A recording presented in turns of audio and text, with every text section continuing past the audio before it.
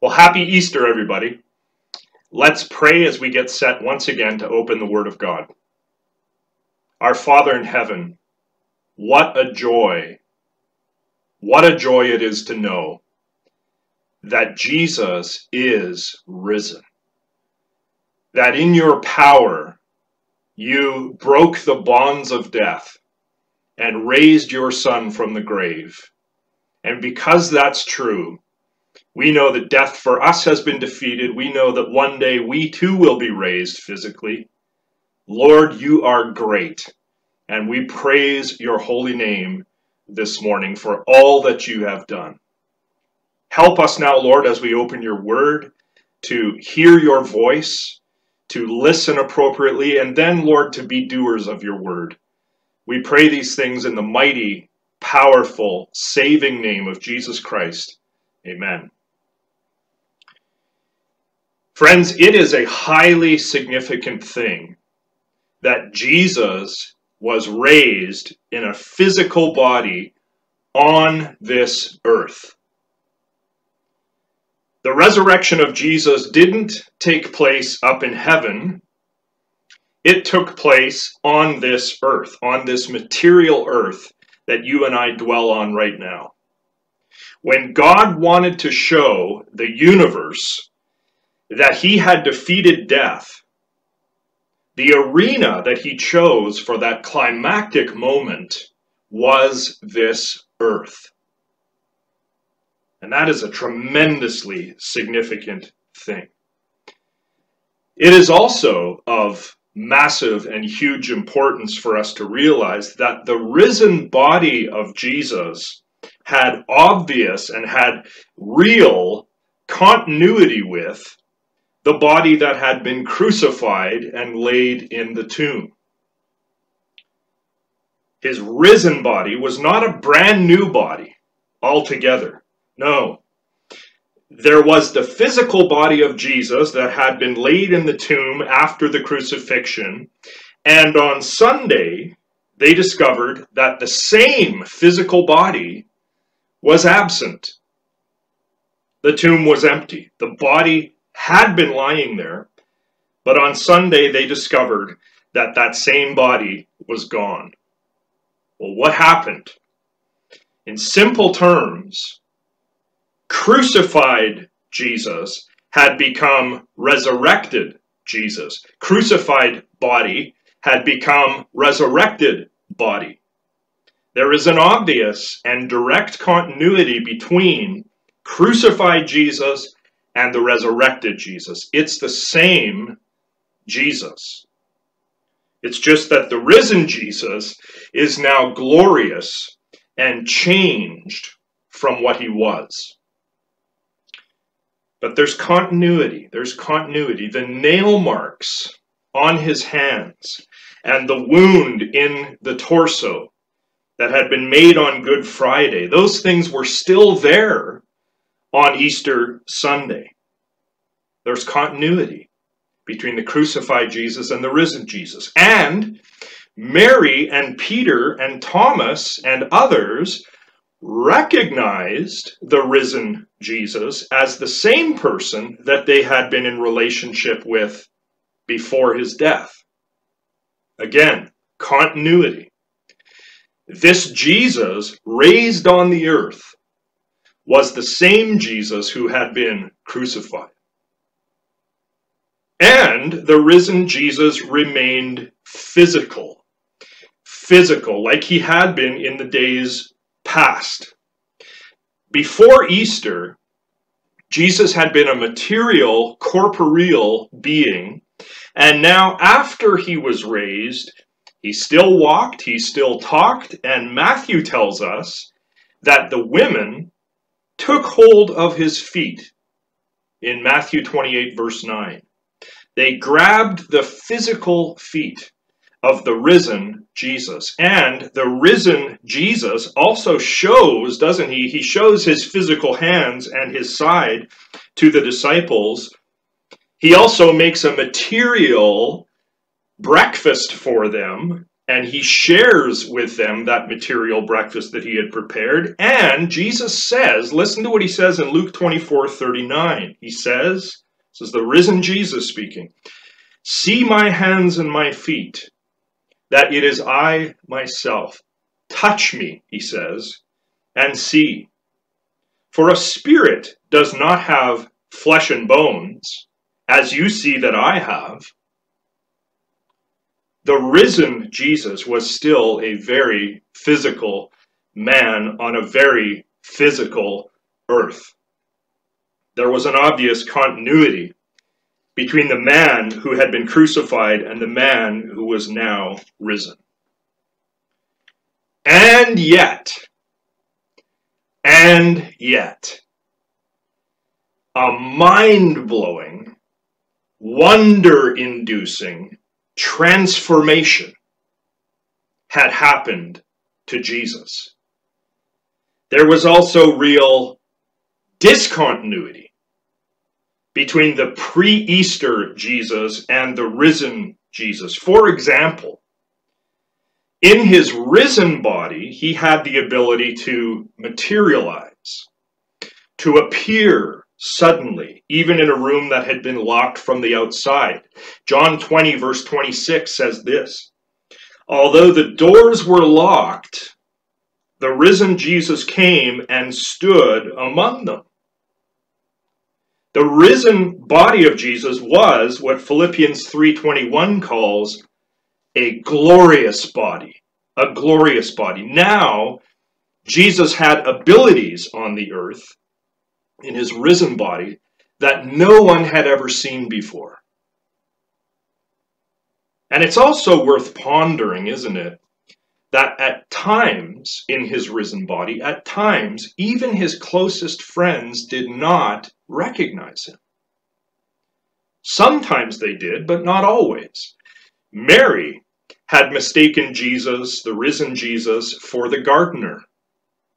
And another time, the disciples didn't recognize the risen Jesus as he stood there on the shore. There was something, on one hand, very recognizable about him, but now he's risen, there's something unrecognizable about him as well. There was continuity between what Jesus had been, but also discontinuity.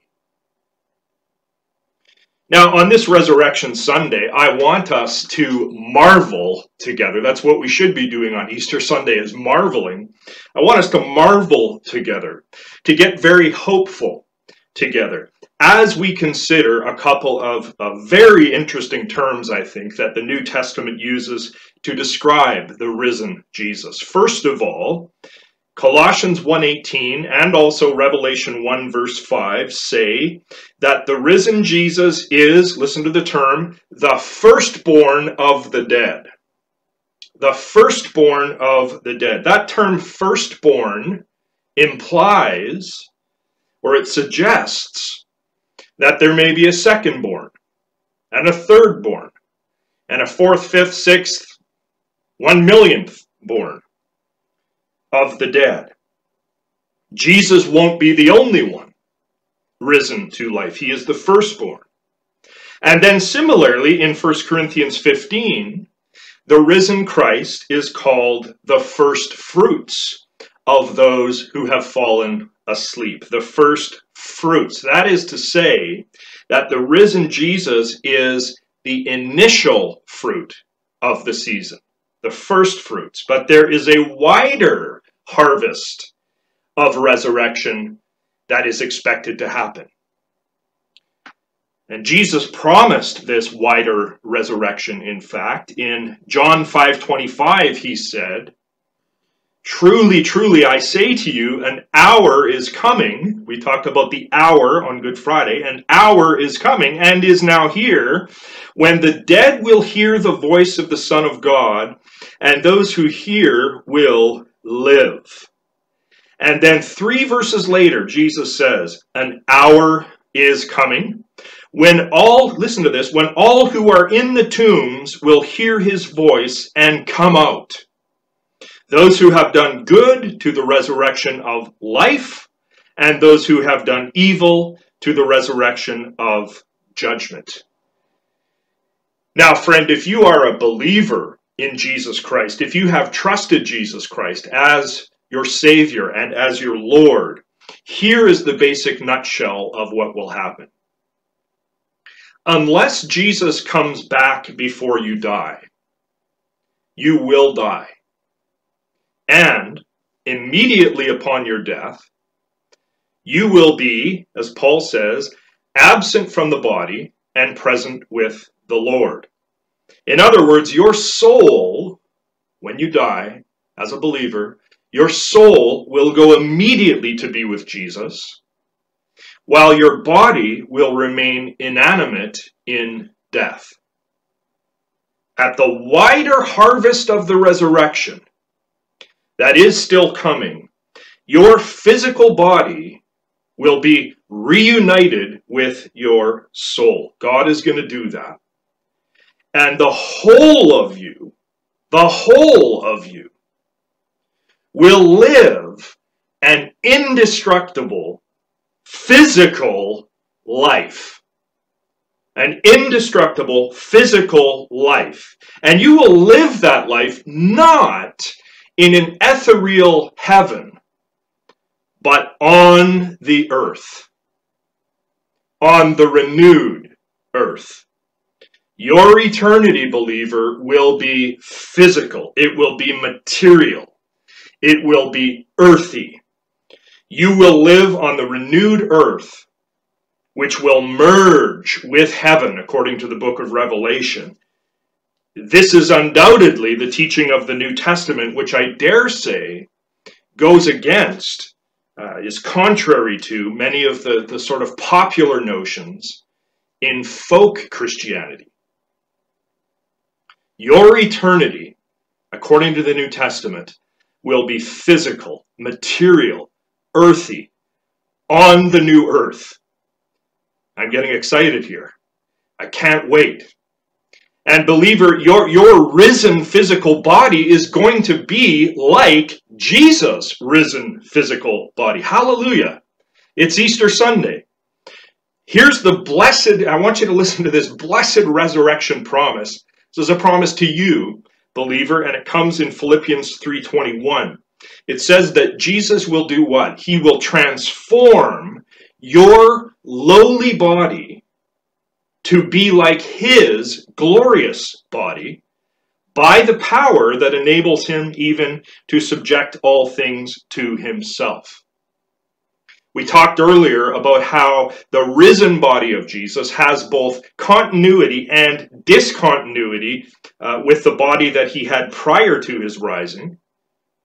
Well, the exact same thing is going to be true of us. First of all, let's talk about continuity.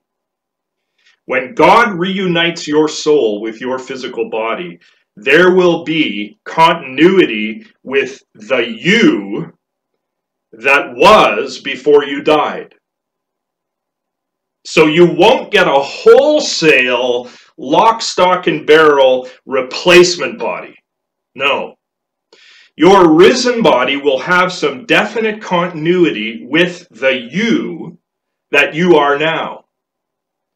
And perhaps the best place for us to see the continuity factor is in 1 Corinthians 15, which is Paul's magnificent chapter on the resurrection. Now just ponder this with me for a moment.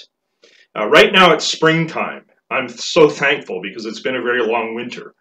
It's springtime. Maybe some of you are planning to plant a flower garden. Let's say that you plant a zinnia seed. You take a zinnia seed and you bury that seed in the earth. That seed is a dead kernel. But from that seed will come a gorgeous zinnia flower. The zinnia flower that grows from the seed looks nothing like the seed. But yet, the flower has a definite continuity with the seed, right? The flower and the seed that it came from do have an organic continuity. Well, in 1 Corinthians 15, the Apostle Paul uses the metaphor of seed and plant as he talks about the burial and the resurrection of human beings. He speaks about the fact that our mortal bodies are buried in death, but then God brings life. God will bring the flower from that kernel, from that body that was buried. He will bring a transformed, everlasting, physical body out of the grave, the flower. And your raised body will be, words fail me, it will be amazingly different, and it will be glorious. But still, there will be a continuity between the body that is raised and the body that was buried. Listen closely to the word that Paul uses in verse 52 of this same 15th chapter of 1 Corinthians. Paul uses the word changed to describe our resurrected body. Changed. Note that word very carefully. He says, the dead will be raised imperishable, and we shall be changed. Note that word. Again, it's not that we get a total 100% replacement body. It's that our current body will be changed into something glorious and imperishable, transformed into something truly amazing. And in verse 53, he goes on to give us the metaphor of clothing. Now, let me ask you a question here. What happens with your current body when you clothe yourself? When you put on a jacket, or when you put on a shirt or a dress? What happens to your physical body? Do you change out of your whole body every time you clothe yourself? Well, of course you don't. But with the new clothing on, with the hat and the jacket and perhaps the jewelry on, ladies, you look different. Your whole appearance has changed. Paul says in verse 53, this perishable body, that is, the body that I have right now as I preach, the body that you have right now as you listen, each of us right now is subject to aging, to decay, to death.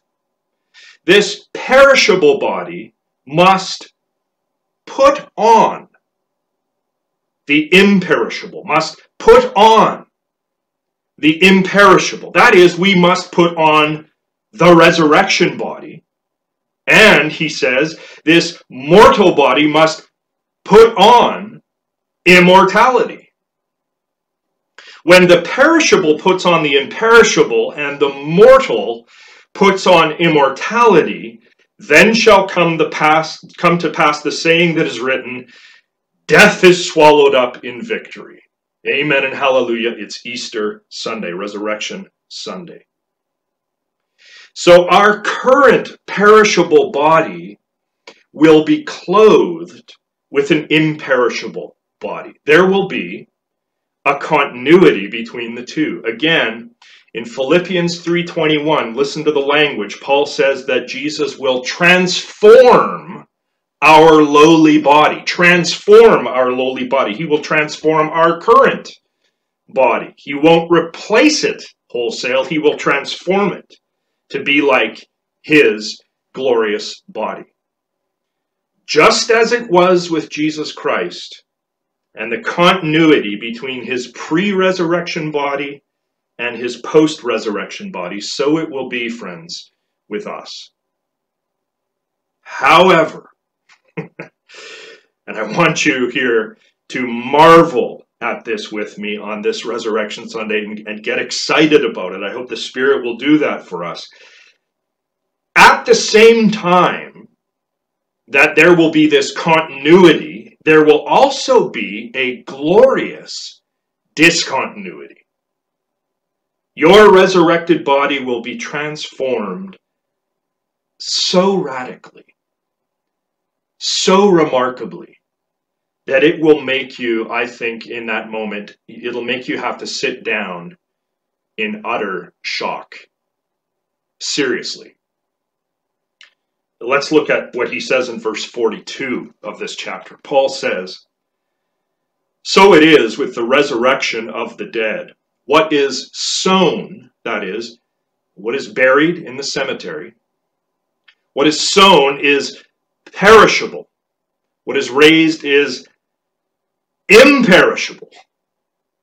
Note that word. Believer, your resurrected body that you will walk on God's new earth with for trillions of years, trillions upon trillions of years, that resurrected body will not be subject to decay. Can you imagine it? Not subject to decay. You will not be subject to the pains of aging and death. Imperishable. Paul says, it, so meaning the body, it is sown in dishonor, it is raised in glory.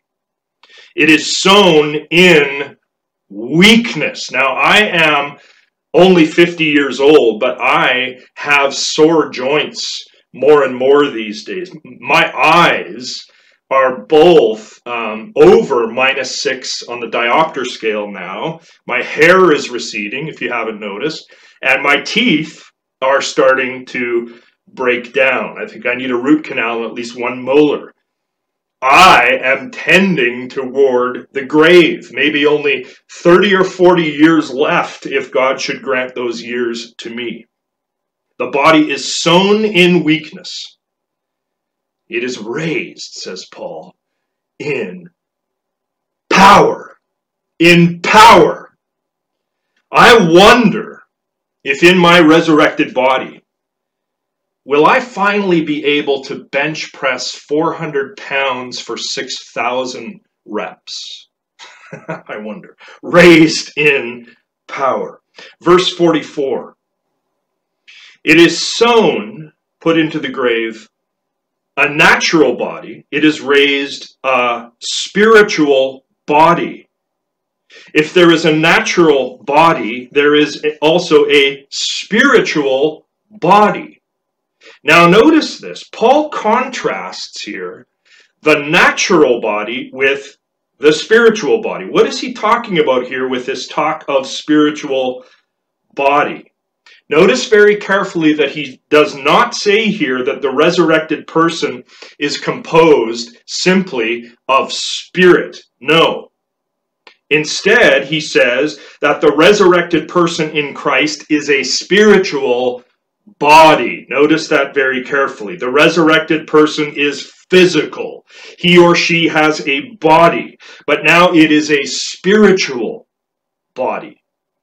In other words, the resurrected body you will have as a believer will be a body that is fitted and suited and adapted to live in the final destination on the new earth, face to face with God for eternity.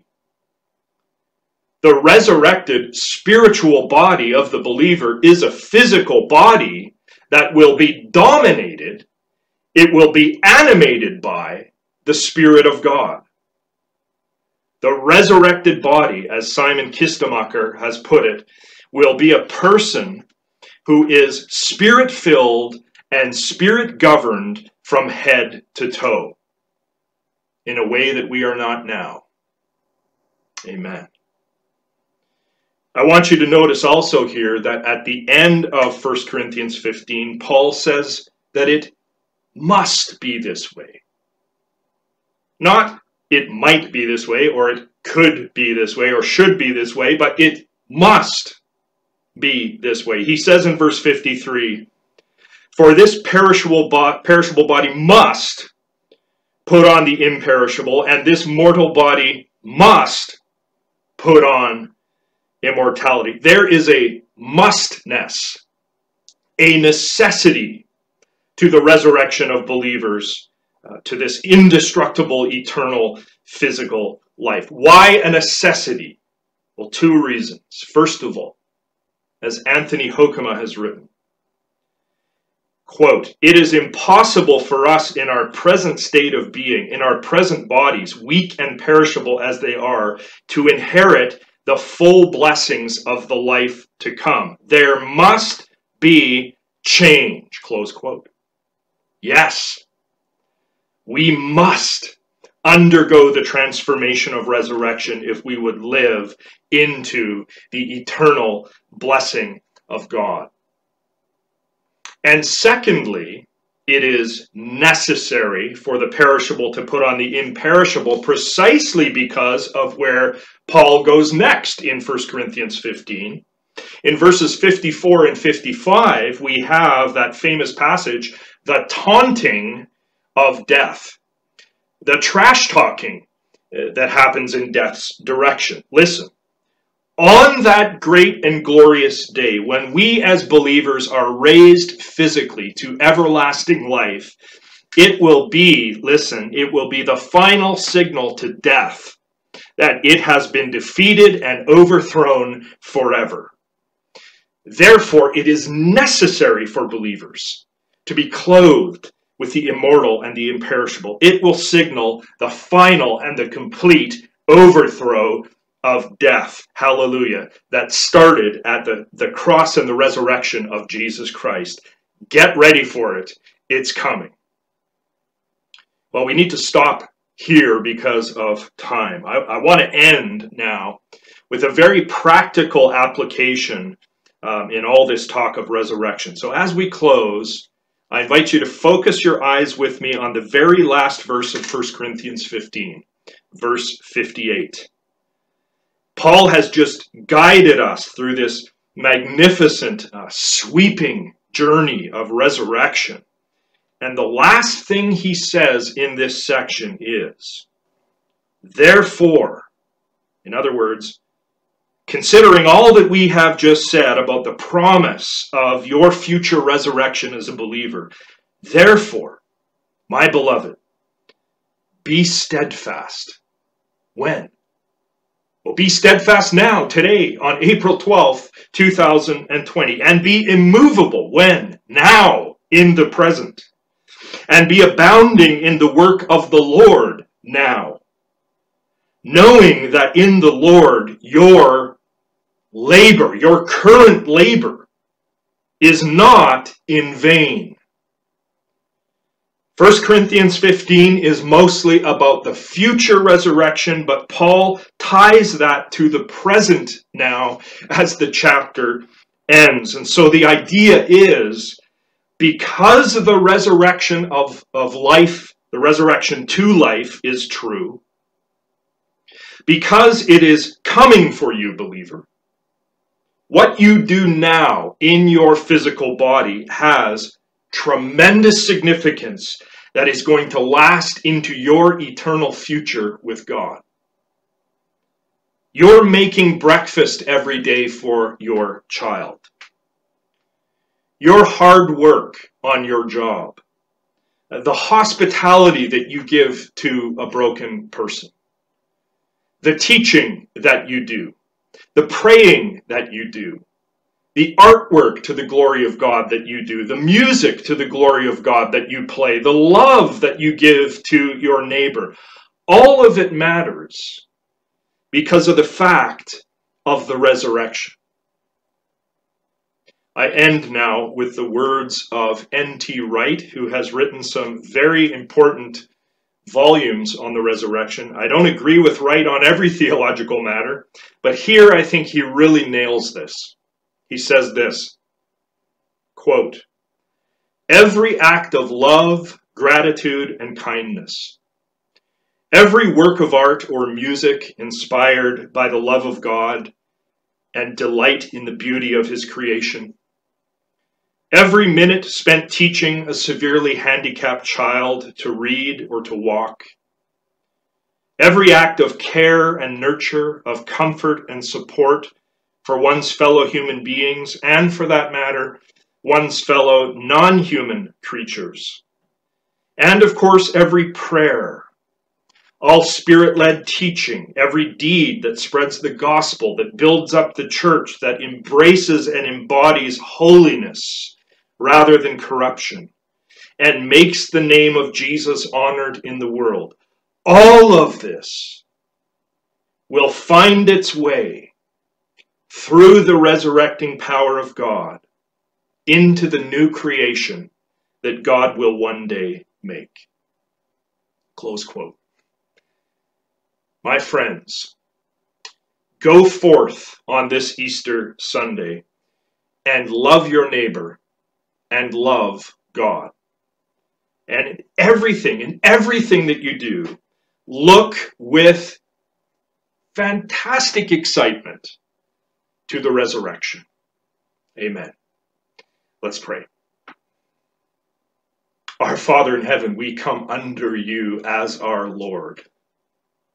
We thank you for the Lamb who was slain and who stands right now at the throne of God, stands because the slain Lamb is risen. We thank you for your power, O God, for your victory, for your majesty, for your greatness in the cross and in the resurrection, and for all of what that means very practically for us right now and in the future. We praise you for Easter. We praise you for Jesus. Walk with us closely for the rest of this day, we pray. In Jesus' name, amen.